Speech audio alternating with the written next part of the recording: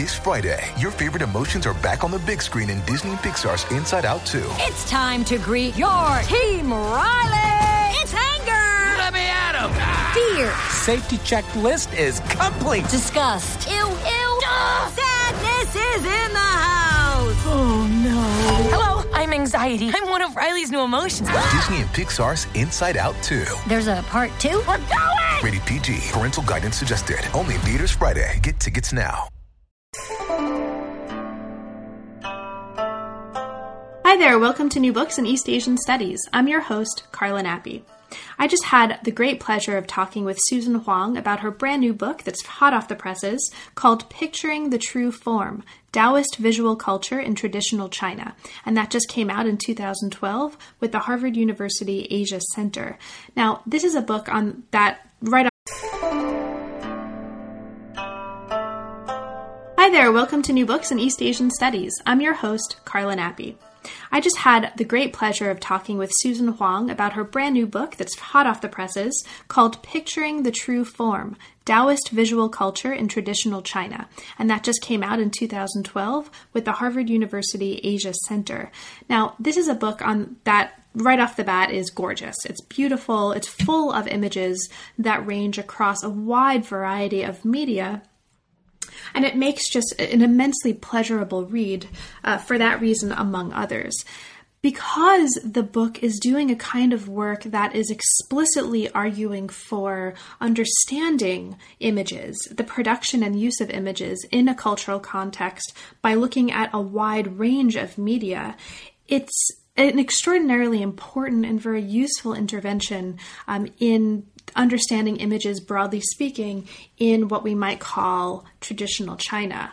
This is a book that's going to be a reference for many of us for many, many, many years to come. It's going to be a classic work. And one of the reasons for that is precisely the fact that it speaks to so many different fields by the author having chosen a topic that's of extraordinarily wide relevance. In the course of this book, Susan Huang talks about a very particular religious and cultural context, and that is roughly 10th to 13th century China.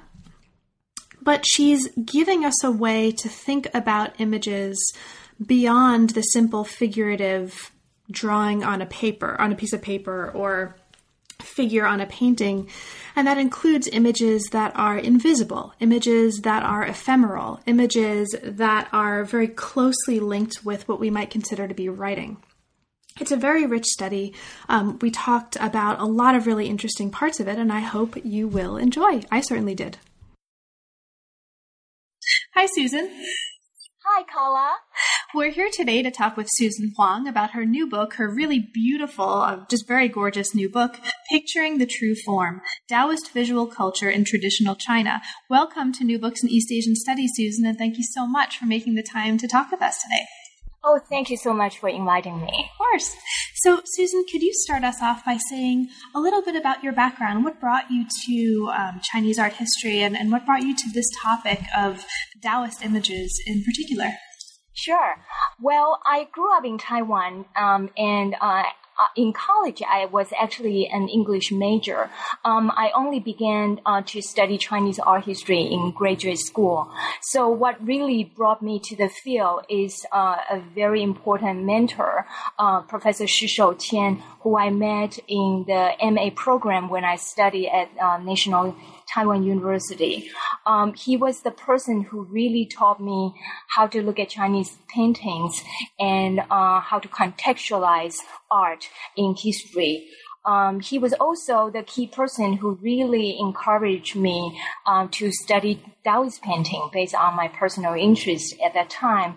So under his supervision, I wrote a master's thesis on the 14th century Taoist wall painting from the Taoist temple Yongle Gong in Shanxi.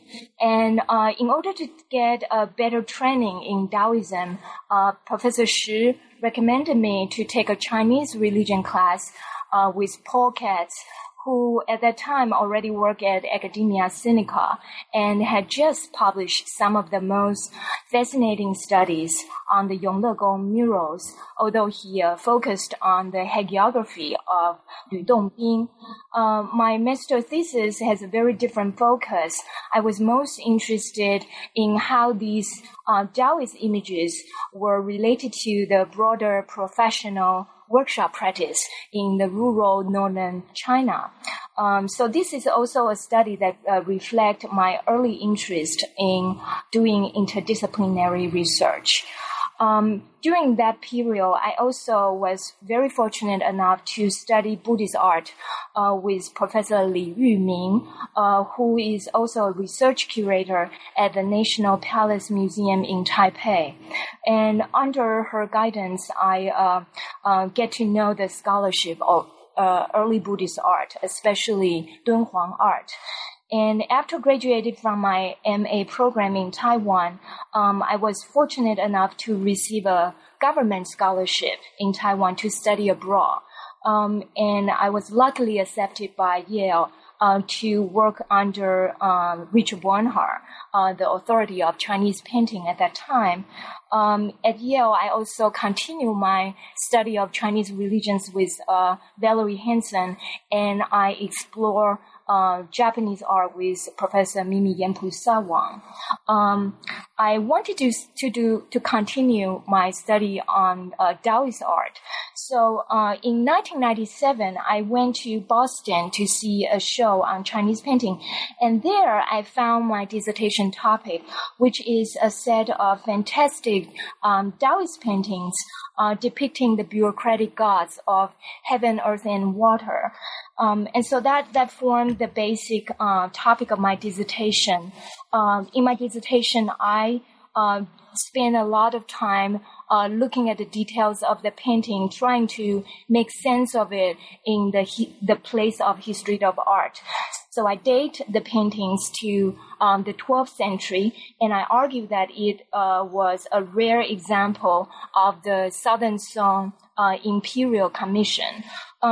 In the later part of the dissertation, I also touch upon the issue of how religious paintings could be used in a Taoist ritual in Song China.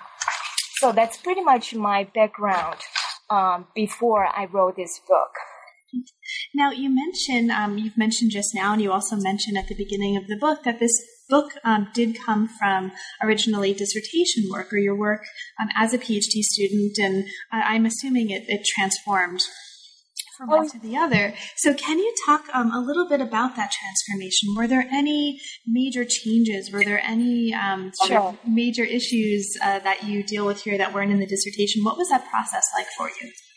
Well, I finished my dissertation in 2002, and this book was out just now in 2012. So we are basically talking about a 10 years transformation. This is, for me, the most critical journey I've taken in my scholarly life as a scholar. And I have to say that my book is not a revision of the dissertation. It really reflects the interdisciplinary research that I developed after I got my PhD. So there are several ways to look at this transformation. Basically, I think they are very different in terms of the study questions, in terms of the primary sources, in terms of the methodology, and in terms of the intended audience. Speaking of the study questions, I think my dissertation is written for your advisor and a group of committee members. So it's very art history based. And also I mentioned that I dealt with problematic paintings. So dating the painting and looking at the style of the painting was the pressing issue for me in my dissertation. This book is not only an art history book. It really aims to talk to everyone who is interested in Chinese culture. So it deals with more broadly this issue of what Taoist visual culture is. And so in order to answer this larger question, I have to use a new set of primary sources. The most crucial addition to this book in terms of the primary source is the Taoist canon, which is a monstrous compilation of Taoist texts compiled under the Ming Imperial Commission patronage in 1445. And in it contains nearly 1,500 texts, and a lot of them could be dated to Song or pre-Song. And so, that forms the major database that I draw my evidence from. In terms of methodology, as I said, the dissertation is heavily art history based, but for this book, I am tackling all sorts of questions that may require other disciplines to help, and most importantly are the methodologies used in the religious studies and also culture history study. In terms of the intended audience, I think that I hope that this book will not only address to art history readers, but also address to people interested in Chinese religions and Taoism in particular.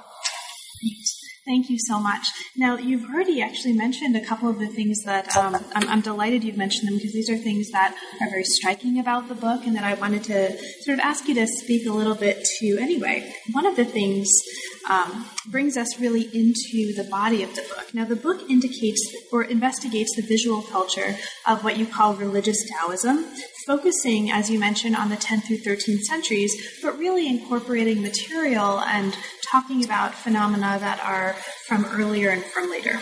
Right. Now, one of the really wonderful and really striking things about the study is exactly this transdisciplinarity and this kind of multimedia approach that you're taking to incorporating lots of different kinds of images and objects and materials into this very comprehensive and synthetic account.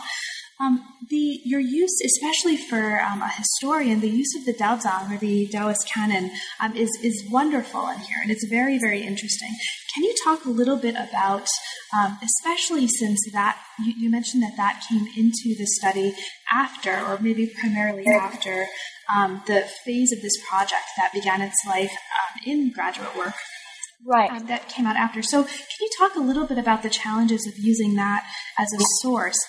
Were there any kinds of issues involved there with using a 15th century compilation to talk about Song and earlier materials? Did that come up for you at all? Were there any issues where you had any trouble dating those images to earlier than the 15th century or so on and so forth? So basically the set of questions is, can you talk about that as a source, and what was that like for you?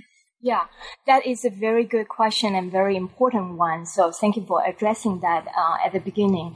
I think the Taoist canon is a very daunting pool of primary sources, and since the 1970s, a lot of Taoist scholars have been working together, trying to sort out the dating issues and the content issues of these texts. I am really fortunate to be born in this moment when Christopher Schipper and Franciscus Verlin just published these 3 volumes, Monumental Research on the Taoist Canon in 2004. And what they did is, this is a project that started in the 1970s. And I know that some of my Taoist teachers, when they were writing their dissertation in the 80s, they were already hoping that they could take advantage of this scholarly work. However, the book did not publish until 2004. So that says about how difficult it was to get into the details of the Taoist canon. So the advantage of having these 3-volume Daozang Tongkao edited by Schipper and Verlin, is that it at least provide a kind of systematic framework for us to better assess the text. It's very challenging to use a 15th century compilation to talk about pre-15th century stuff. So how are we going to go about that? Well, before we had better sources to address the Song Taoist visual culture, that unfortunately is still something I have to, take advantage with.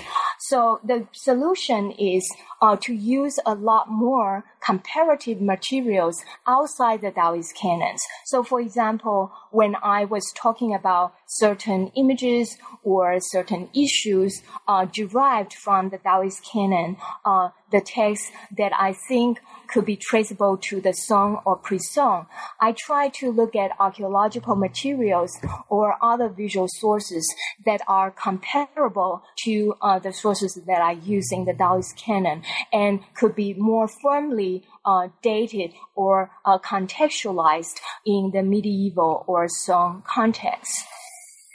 Thank you so much, Susan. That's very helpful. I think very reasonable and very wise. And I should say this, you're using all of these different kinds of materials is actually one of the very exciting things about the book. And it's one of the things that makes the book, I think, speak to a wide range of disciplines. So good job. Good job on that. So let's talk about a little bit about the structure of the book as we get into the chapters. The book is divided into two sections, inner chapters and outer chapters, divided sort of loosely speaking to esoteric and exoteric realms of knowledge, respectively. Can you talk about that? How did you decide to structure the book in that way, and in what way is that a crucial part of what you're arguing in the book, if it is? Right. Thank you for this question. I think that is another very important decision that I had to make. And that is, how do I put all these very complex ideas into a book length production? And I was very impressed with this idea of inner versus outer as reflected in the categorization of Taoist texts themselves. And this idea could be evident in the extant works such as Bao Pu Zi. It has inner chapter 内篇 and outer chapter 外篇. The other example is the scripture of the Yellow Court, Huang Ting Jing. It also had the inner chapter and the outer chapter. And the how these are divided speak to different audience. The 内篇 or the inner chapter is supposed for more exclusive internal circulation of those ordained disciples, whereas the outer chapter or the 外篇 are really meant for more general and public circulation. And Christopher Schipper and Franziska Verlin, when they published the Daozang Tongkao, the 2004 publication that I mentioned, they took this concept into serious play, and they actually lay out Taoist texts from Taoist canon in terms of internal circulation versus general circulation. And that for me is very, very inspiring. So basically, I think that my division of the chapters into these two categories has something to do with the tradition of how Taoist knowledge was spread. But this is not to say that there is no overlap. This is not to say that whatever I put within these two categories are dichotomical, are in true dichotomy. On the contrary, Taoism is a very fluid idea, and also there is a lot of corresponding microcosm versus macrocosm, inner mirroring the outer. So, in this book, I try my best to echo this. So whatever I discuss in the first part, when I see fit in the second part, I will brought it up again. Now, each one of the chapters that is nestled within one of these two parts deals with a particular case study or set of case studies to look at a particular phenomena that are of import to this general set of issues.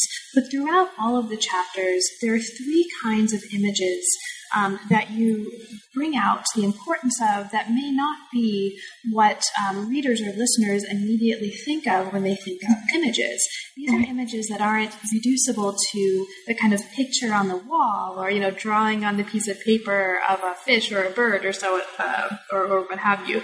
These are images that really kind of help us stretch even outside of the context of Taoist imagery. They help us as readers stretch our notion of what an image is and what it could be. So I want to ask you, if you wouldn't mind, because this is so central to so much of what the book does, to talk a little bit about these three kinds of images. So the first kind of image is what you call an aniconic image. What is an aniconic image, and how is that important to understanding Taoist visuality? Okay. Yeah, thank you for that too. I think these three kinds for me are very, very important. And I probably don't, because of the way that I structure the book, I do not highlight these terms in the title of the chapter, but this is something that I actually plan to work on my next project related to Taoist art. But on iconic, I think this is actually the kind of imagery that I think mark the most significant contribution Taoism had to Chinese visual culture. And I mean, I use uniconic literally and not interpretively. So basically, the uniconic refers to those images that are not figurative icons, which are usually assumed to be the core of Chinese religious art and especially Buddhist art. So what I'm talking about here is really to draw my reader apart from the mainstream of Buddhist art and to look at something different. Great. So aniconic images, when you talk about these in the book, and they come up at several points in the book, you also mention the importance of writing. Yes. To these. Can you talk a little bit about that? How is writing important to these aniconic images? Well, I think that maybe we should ask, why is aniconic so big in Taoism or Taoist visual culture? What is the strategy? What is the advantage of being aniconic? And for me, I am just about to gradually understand. So this is a kind of like, progress report. I think that for an uniconic image, it gives the freedom to this sense of transformation. And this leads to the other key concept underlying the book, which is the true form or 真形.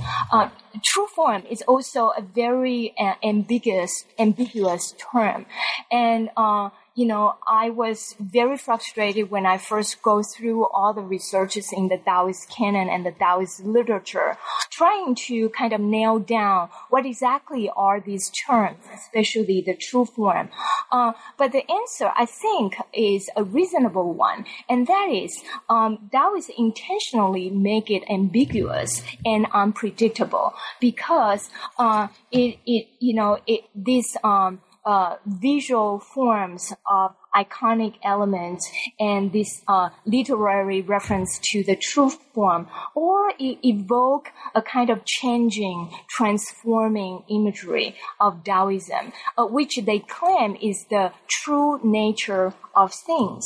And so in order to convey what is true, what is underlying, what is underneath, what is more visible, I think an iconic approach is very forceful because it gives the maker of the symbols this liberty of including writing and other all sorts of miscellaneous abstract forms into consideration.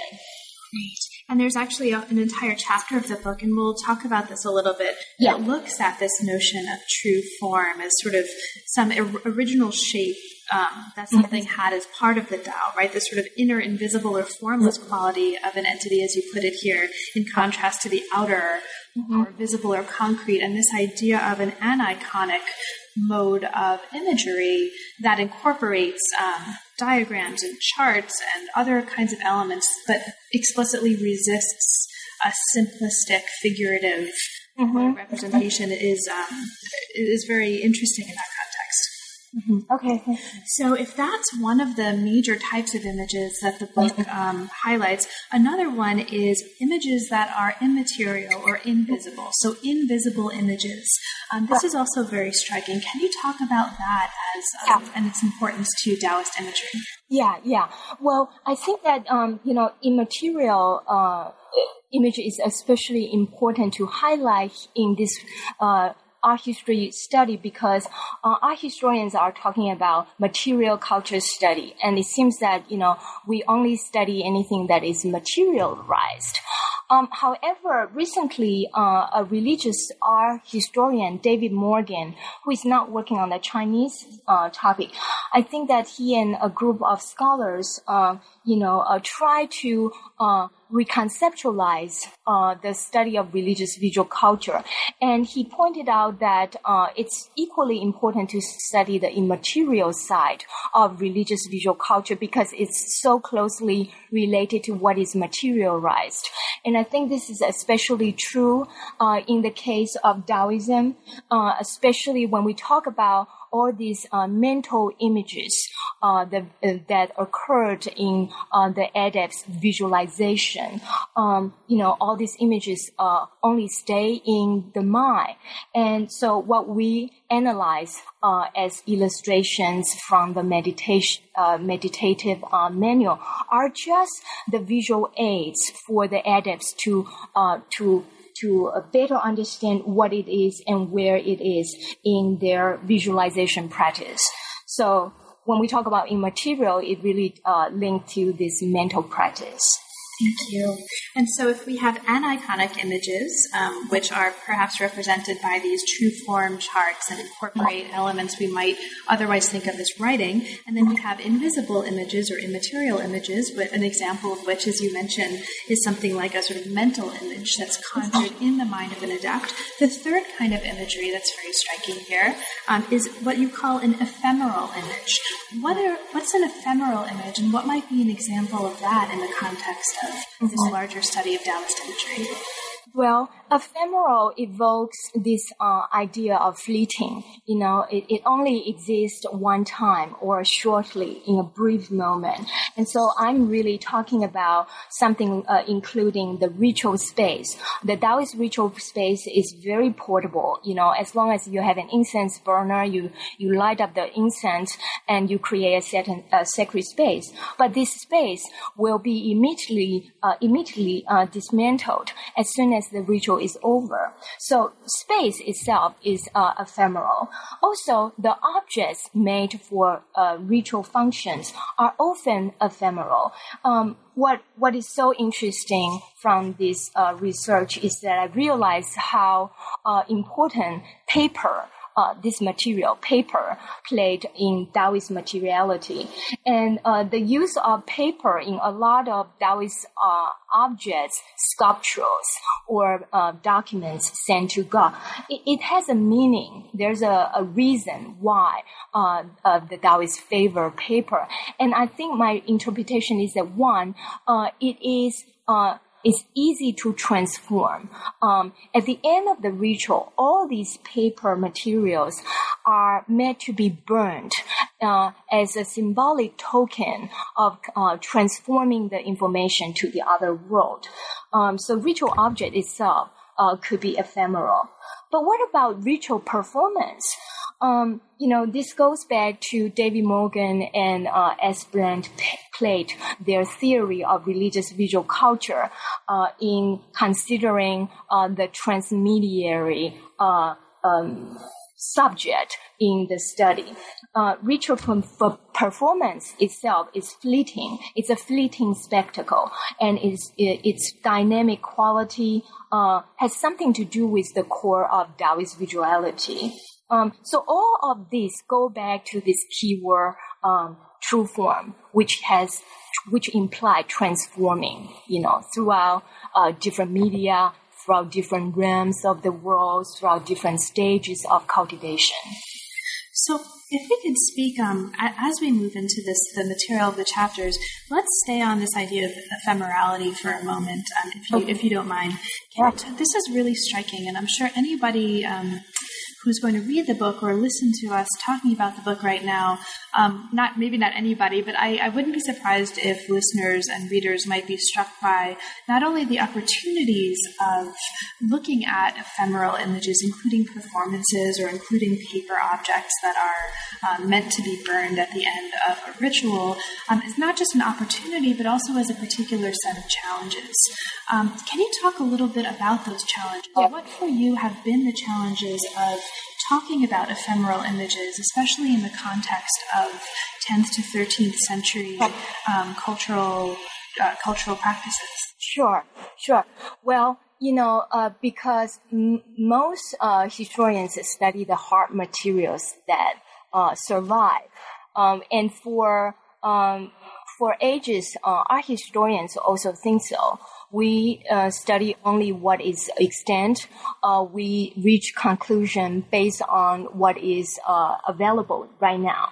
So there is a practical challenge to study what does not, what was no longer exist, what was no longer here, but existed one time before. So I have to be a little bit creative in using study materials.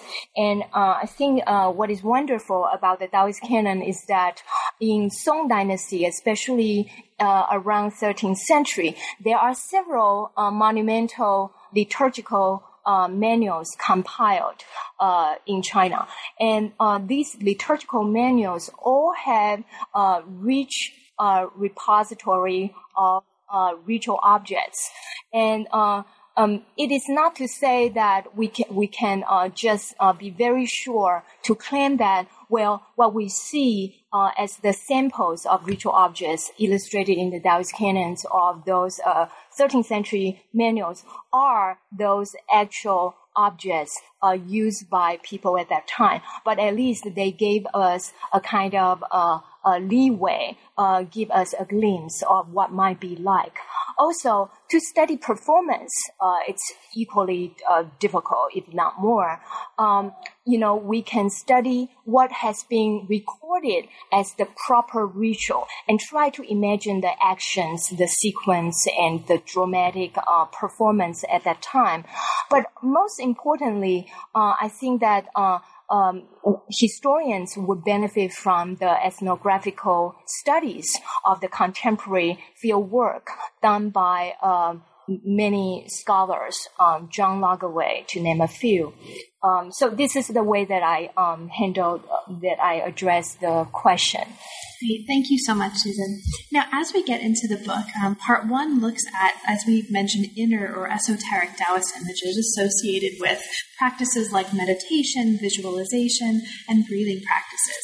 So the first chapter looks at how Taoist perceptions of the body and the cosmos unfolded over time, and you focus this chapter on 4 types of images: body gods, imaginary journeys to the stars, what we might call grotesque spirits and body worms, which are super, super cool and sort of worth the price of admission just for that discussion. And also transformation of the body through internal alchemy. If you would, could you talk about one or more of these types of images and say a little bit about sort of what they are and how an adept or a practitioner would have used these images in the course of practice? Sure.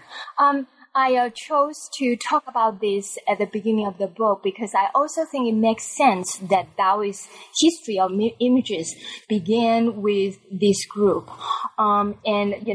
This could be traced back to the Han Dynasty or to the records in Taiping Jing, one of the earliest Taoist texts, about how adepts use images to meditate in private.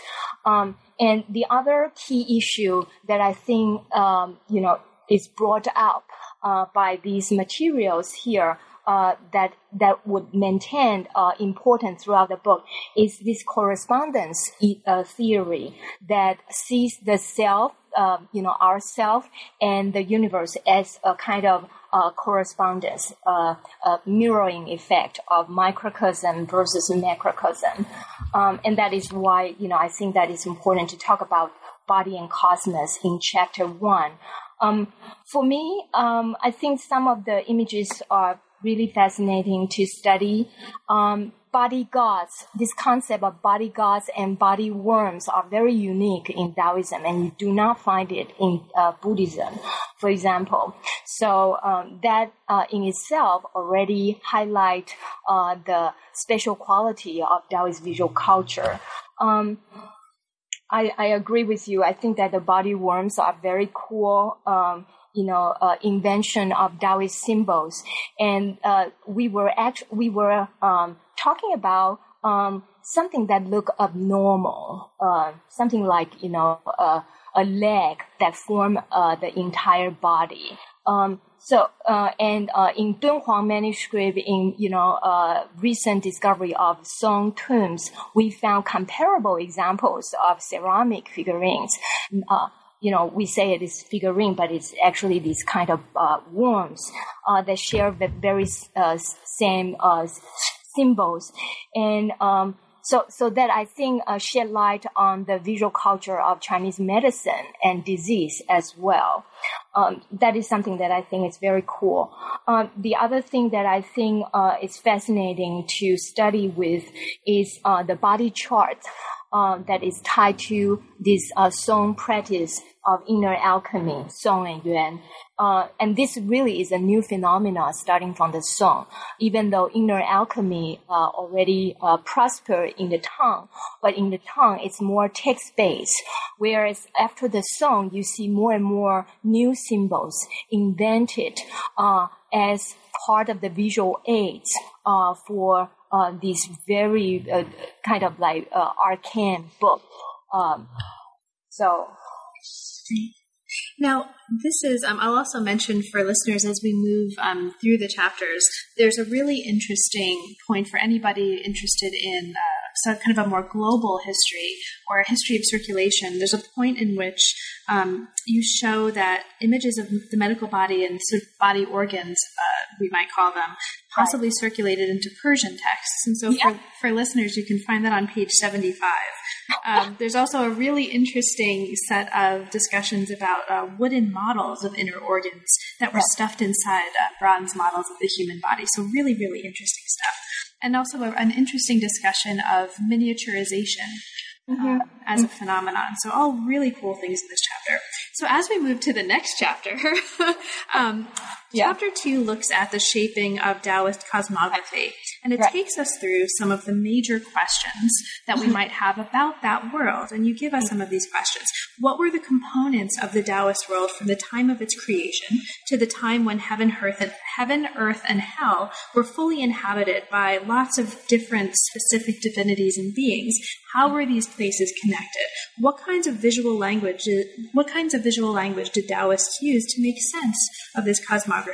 And how do these contributions relate to other aspects of Chinese culture? And these are all questions that you pose for us at the beginning of that chapter. Can you talk a little bit about this? How do, in your study of this chapter, how are images used in particular, and how does a kind of visual language come up as Taoists try to circumnavigate these processes and these questions? So what's the use of, what kind of surprising uses of images do we see in this chapter? Okay. Well, first I'd like to say why I write this chapter. It was actually not in the original plan to write a chapter called Mapping the World. But the question came when I wrote chapter 3, and I realized that I have so many questions about the Taoist world that I have to address. And so I have to go back to create a new chapter. And so that was actually quite challenging to me.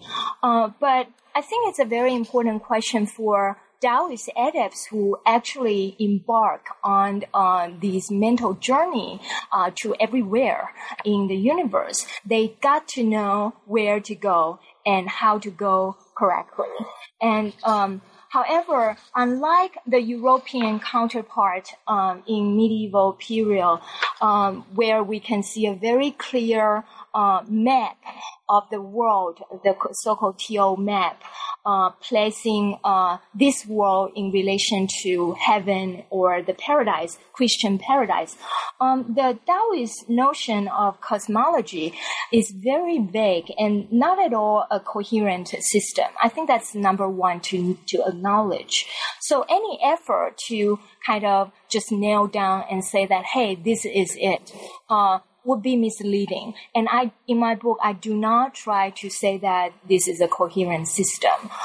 In terms of the visual materials that I use to address these questions of the Taoist world, I found it, and actually that's a surprise, I found it very helpful to consult the ritual space design recorded in Taoist canon, and especially in those texts that are dated to the Southern Song, to the 13th century.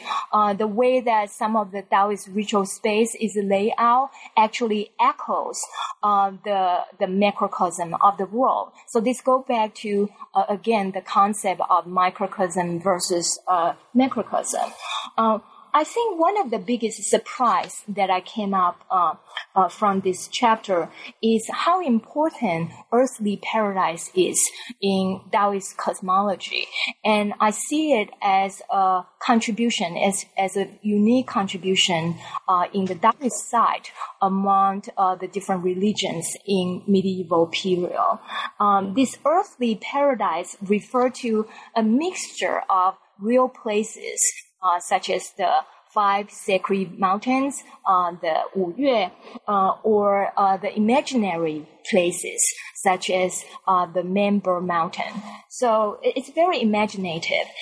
This is also a concept that stimulates Chinese landscape painting and had a really profound impact in Chinese art. So that's kind of something that I think worth highlighting. And among the kinds of images that you look at, or the kinds of materials that you look at in this chapter, we get discussions of mirrors and steles and robes. It's very interesting. Now, one of the things that happens in this chapter, I want to ask you a little bit about, because it's something that also happens in later chapters of the book, and this is something that you've alluded to, but perhaps we can take a moment to talk about it, because it seems very important. And that is the relationship between Taoist and Buddhist materials, and in particular, the kinds of cosmological images presented in these texts that you're calling Taoist texts, and those in Buddhist materials. Can you talk about this relationship? Because the relationship between Taoist imagery and Buddhist imagery seems very important as something that you're talking about here, and it's something that recurs throughout the book. Right. The main goal of this book is try to sort out what is the features of Taoist visual culture. But inevitably, I have to use Buddhist materials as comparative sources in order to make a judgment of whether or not this is unique in Taoism.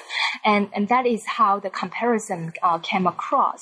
I think that if we accumulate the scholarship of Taoist art, maybe we'll be ready to do a real project, just compare Buddhist art and Taoist art face to face.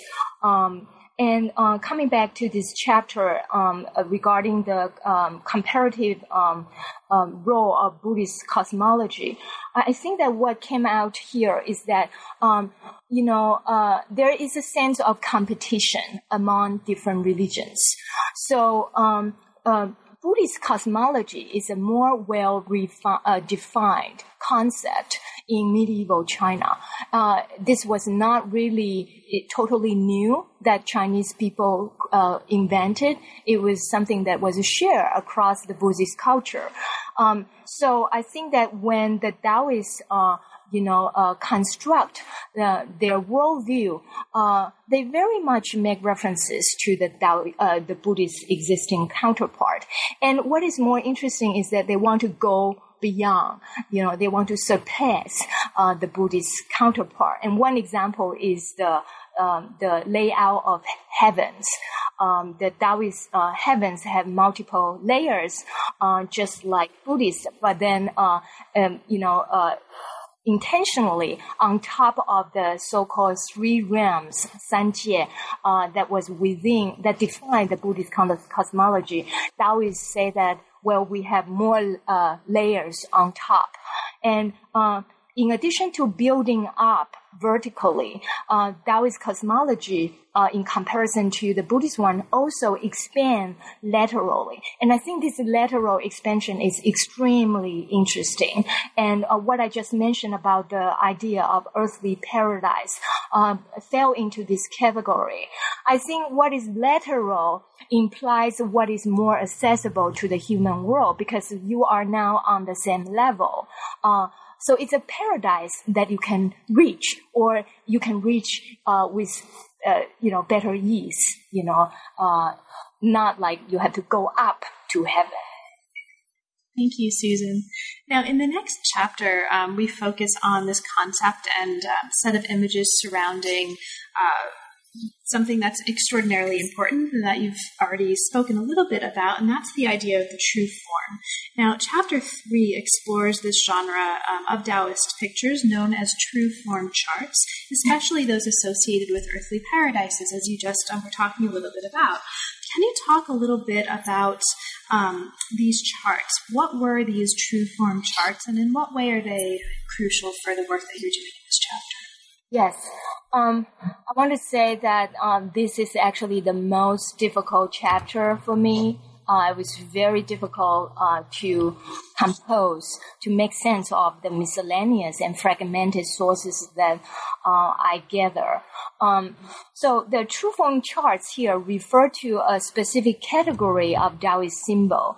And I want to make a difference from a more general reference or general use of the term true form in my book and in the title of the book.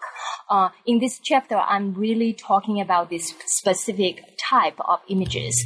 But throughout the book, I use the true form more freely to refer to this sort of underlying secret phenomenon of the nature. So these true form charts that I refer to have some common grounds. First of all, they seem to all refer to mountains, and that's very interesting. That actually speak about how important mountain is in Taoist cosmology. And secondly, in terms of the composition, all these true form charts seem to be in square form, and it has both text and image to a certain extent. So there is this interplay between text and image. And some of the texts are legible, whereas some are not intentionally. Do I answer your question? Oh, definitely. Now, one of the really interesting things that you argue about these charts is that there was a particular way that the creators of these charts ensured the secret or esoteric transmission of the material that they were communicating. So can you talk a little bit about that? How did practitioners assure the secrecy and sort of secret esoteric transmission of this material? This is really, really fascinating, and I just gradually realized that this is the kind of game rule that Taoism play, and I think that we are hitting upon a broader implication of Taoist visual culture that could be developed from this chapter, and that is, what is the Taoist strategy of knowledge transmission? I think one thing that is very different from Buddhism is that Taoism is very secret. It is very selective. In many medieval texts that I studied, it ends with a warning saying that you cannot leak the information. If you leak the information, your ancestors of 7 generations will be damned. Things like that.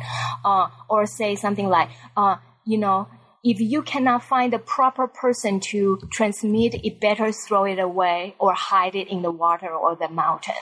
And how rare this transmission occur every 33 years, every 100 years, every 500 years, things like that. So Taoist strategy of secrecy is incomprehensibility. I think that to make it incomprehensive, to make the chart with a mixture of illegible text and abstract forms, kind of enhance the security code of this knowledge. So only the master who study with another master would know how to look at this image.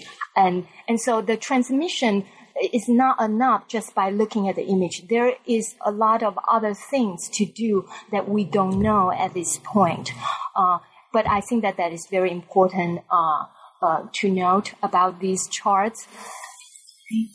Now, the second part of the book takes us from this inner or esoteric realm of knowledge to an outer or exoteric realm of knowledge, keeping in mind, of course, as you also remind us in the book, that these two modes are not necessarily strictly dichotomous, and we have elements of the esoteric and exoteric that lead in and out of all of these chapters. So in these last 3 chapters, you look at the material culture and spatial design of Taoist ritual space, ritual performance, and finally liturgical paintings.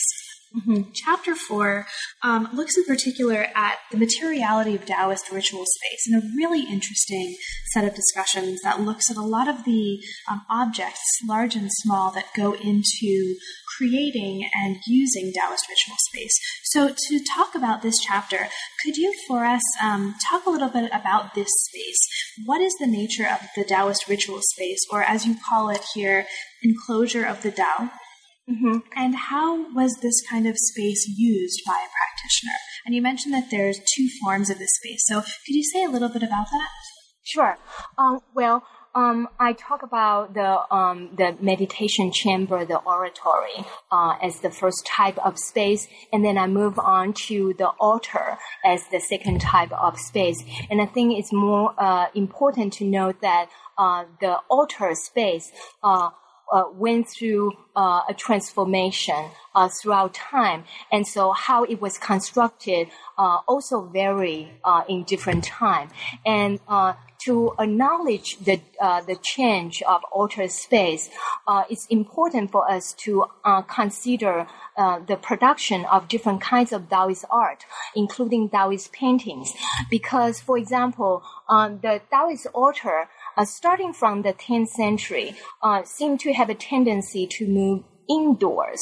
And so there is a kind of transformation from the so-called centralized altar, which looked like a stage, piled up like a mountain, and often placed outdoor, to a rim, like a rim structure.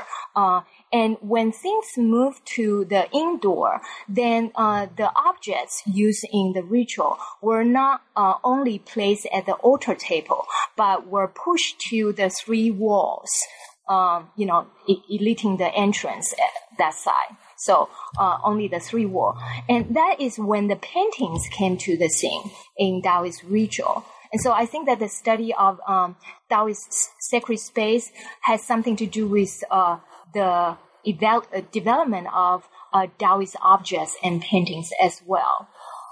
Great. Now, some of the objects that you talk about as being crucial to the use and organization of this space in this chapter include flags and banners. They include these ephemeral objects like paper, spirit money, and written documents to the gods that bring up the issue of ephemerality of sources, as we were talking about before. But they also include smaller objects that may not have been visible to people who would have witnessed these rituals. Now, these objects include 2 in particular that are really, really interesting. Writing utensils, like a writing knife, and also mirrors. Could you say a little bit about mirrors in particular in their use in creating this kind of a space? Because this is images created on mirrors and with mirrors, or sort of the images related to the use of mirrors in this kind of practice are really fascinating. And so can you speak a little bit to that? Thank you. So first of all, I want to thank the anonymous reviewer of my book. Actually, one reviewer suggested that I write a specific section on Taoism mirror. And although I did mention Taoism mirror here and there, and I really took his advice and spent several months to write these 10 pages. So I appreciate that you asked. Taoism mirror in the ritual context was used mostly to for exorcism purpose, and that is to get rid of the demons. Because the Taoists believe that the mirror has this magical power of revealing the true form. So now we are, going back to this key concept of mirror. And the other interesting thing about Taoist mirror used in ritual practice is that the design of the Taoist mirror seemed to be very different from the mainstream Chinese bronze mirrors that we see, in history. A major difference is that Taoist mirror design focus on talisman, focus on writing. And this goes back to one of the mode that I highlighted at the beginning of the book and we mentioned about briefly, and that is un-iconic, and also the importance of writing in Taoist ritual. I have to note, though, that there is another kind of Taoist mirror used in visualization practice, and that was not the focus of this chapter. And I briefly mentioned that the design of that kind of mirror has to be just plain. So it's different from what we see in this book. Thank you, Susan. Now, as we move to the next chapter, and this is sort of bringing us to the final chapters of the book, Chapter 5 discusses the Yellow Register Purgation, which is a very particular salvation ritual, which was popular in Song, China. Can you speak a little bit about this? Why was this ritual so important, and in what way does this particular ritual allow you to say some interesting things about images in Taoist ritual culture in this context? Because it does. I'll say as a reader, there's some really fascinating images that you give us here in the context of this ritual. So can you talk a little bit about that? What is this ritual, and in what way is it important here? Okay. Yeah. Well, this ritual, first of all, was recorded in a lot of popular sources of that time, including Hong Mai's Yi Jian Zhi, that a lot of historians use when they talk about popular culture of the Song. So that was my kind of opening to the chapter. I took my reader to see the Huang Lu Zhai, or the Yellow Register Purgation, through the eye of ordinary observers, just, people who share the view of Hong Mai. And oftentimes what was recorded about Huang Lu Zhai in this type of sources focus on the dramatic encounter of the ghost and the living and the dead. The kind of manifestation of the dead. And then the living people there are often the family member of the dead, and they became really sad and very emotional. That is the kind of scenario we got from this type of source. But I think that is not enough. So I actually look into the liturgical sources in Taoist canon. And as I mentioned, the several compilations of 13th century liturgical manuals preserved in Taoist canons are very helpful. In these liturgical sources, they're very specific about the procedures, what you do as the step 1 and step 2, step 3. And when you do step 1, what kind of talismans do you need to use? Where do you need to turn? Where in the Taoist ritual space do you go? Things like that. So I'm combining these two kinds of textual sources, trying to reconstruct a scenario of the performance. So I think in terms of the ritual performance, a lot of religious scholars have studied this, and Ed Davis in his book have talked about this in greater depth. But in summary, the Huang Lu Zhai, or the Yellow Register Purgation, aims at rescuing the soul that was suffering, that was believed to be trapped in the underground prison. So what the priest would do is to go through a series of performance, starting from attacking on hell. In Chinese, it's called 破狱, or breaking hell, and that is to get the gods some permission to open the lock of the hell and to get those suffering souls out. Once the souls were out, they have to go through a series of purifying process, bathing, and they have to be fed, feeding, so that they could be escorted away to the proper space. So after the attack on hell, the next procedure of this Huanglu Zhai ritual is bathing and feeding. And we have to imagine that people performing this ritual are moving around in the ritual space. There was no single a static space. They are actually moving around. And the concluding rite of this ritual is something very unique to Taoism, something that you don't see in the contemporary Buddhist practice, and that is called 炼狱, or salvation through refinement. This is a very beautiful concept. The goal is to forge new divinities out of the diseased source by way of the ritual master's refinement of his own body. So there is a pairing of the outer ritual, what ordinary people could see, and the inner ritual, something that was going through the visualization of the priest's mind, that I find very fascinating. That's wonderful. Thank you, Susan. Now, as we come to the final chapter before the epilogue, Chapter 6, I just want to ask you another question or two just as we wrap up. Now, Chapter 6 looks at the dynamism, as you call it, of Taoist paintings, and it takes us through their processes of manufacture, their visual conventions, and their role in ritual. Most of this chapter focuses on actually something that you brought up at the beginning of our conversation today, right. Which is this Boston triptych. Yeah. The three officials of heaven, earth, and water that depicts three pictorial types that are used to image mobile deities, which reflect animating processes that are visualized by a ritual master, as you say. And these three types are heavenly descent, earthly excursion, and ocean crossing. Okay, so this is just to sort of lay that out there so you don't have to go into that in too much detail, and I can ask you some questions. So one of the really interesting things about this chapter is that you explain for us kind of how a Taoist painter might typically have worked. And this is really interesting for the purpose of production. So I'd love to ask you to talk a little bit about that. If you were a Taoist painter creating one of these images, what would that creation involve? Yeah, right. I think that this is a fundamental question to art historians who are looking at Taoist paintings with Taoist scholars. Taoist scholars are more preoccupied with the ritual and religious questions, whereas the art historians would think about how to relate Taoist paintings to the broader kind of professional paintings.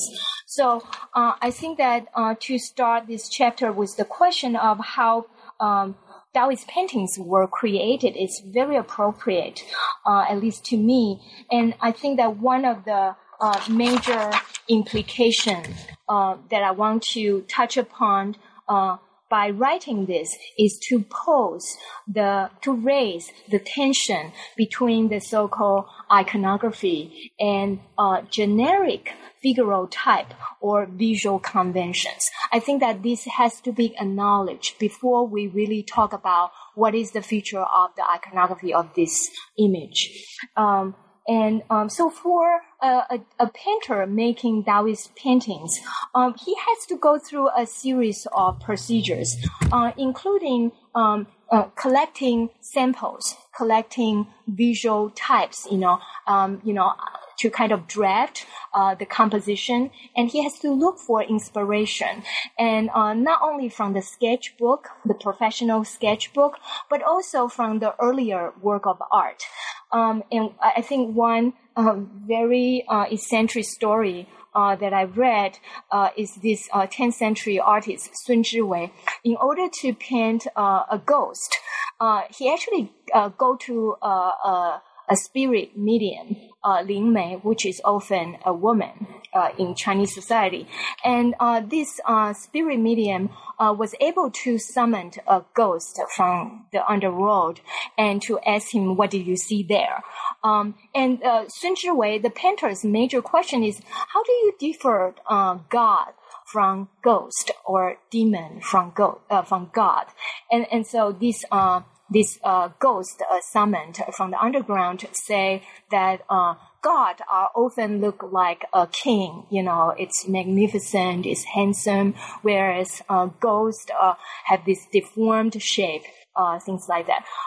As much as it's very cliche, I think that it pointed out to the kind of unusual process a painter is challenged to go through in the making of religious painting like this. Well, thank you so much, Susan. And I can just to mention for listeners as well as we wrap up, there's also a really wonderful account in this chapter of the way an adept might have actually used a painting like the Boston Triptych as an element in self-cultivation. And you argue that these triptychs were essentially portable Taoist altars. So it's very, very interesting material. And it's a beautiful, gorgeous book. So as we come to the close of our discussion, Susan, of this beautiful, gorgeous, wonderful book, there's so much in here that we didn't have a chance to talk about. It's an extraordinarily rich book, and it's just a testament to what an amazing contribution it is. Is there anything in particular that we didn't have a chance to talk about, but that you'd like to make sure to mention for listeners, especially perhaps for listeners who may not yet have had a chance to read the book? Well, I think that we touch upon, the most important key issues, and for reader to digest, I would encourage everyone to go to the book that would give all these questions more respectful answer. I think that I can talk a little bit about the overall goal and what we can expect next from this book. And I think that I hope that this book will encourage more study that break through the categories of art or categories of knowledge, and to study religious visual culture as a whole. And to do this, we of course need cooperation. We need to share our resources. We need to continue having conversations between art historians and people working on texts and religious materials. And I think it's, I hope that this will encourage more scholars to ask broader questions rather than just focus on case studies. Wonderful. Well, so now that we've got this completely wonderful, gorgeous book that we will, that I'm sure is going to be a reference work for many, many, many, many years to come, what's next for you? What project is currently inspiring you right now? All right. So, the book just published, so I was still in the aftermath. Right, the afterglow. Right. Postpartum. But I do have some ideas of my next two projects. The two book-length projects. One deal with Taoist issue of text and image, and I think I want to tackle this issue of image text, and even perhaps bring it to a theoretical level. And to do so, I want to continue studying the various symbols in Taoist canon. What I have presented to my readers in the book is just a piece of the iceberg of the whole thing. So this may take a while, but I think it's worthwhile to pursue. The second project, I want to shift from Taoism to Buddhist side. And this is something that I have been doing for a while. And it focused on the early Buddhist illustrated prints.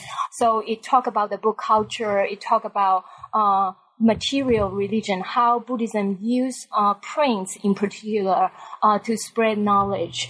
And in this project, I'm most interested in addressing the cross-cultural issues because from the 10th to 13th century, we do have a wonderful collection, a very rich body of existing Buddhist prints, not only from Song China, but also from the Liao, from the Jin, and especially from the Xixia kingdom.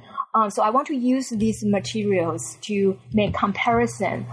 Two main questions that I plan to investigate in this project concerns how visual motifs undergo change and transformation, both when transposed from one media to another and when from one place to the other. So that's about the basic idea. Well, those both sound like great projects, Susan. So best of luck. Best of luck with that work. Congratulations again on this really wonderful book. And thank you so much for making the time to talk today. Thank you so much for the interview. And thank you for your interest in the book. You've been listening to New Books in East Asian Studies. Thank you so much for making the time to be with us today. And I'll look forward to seeing you next time.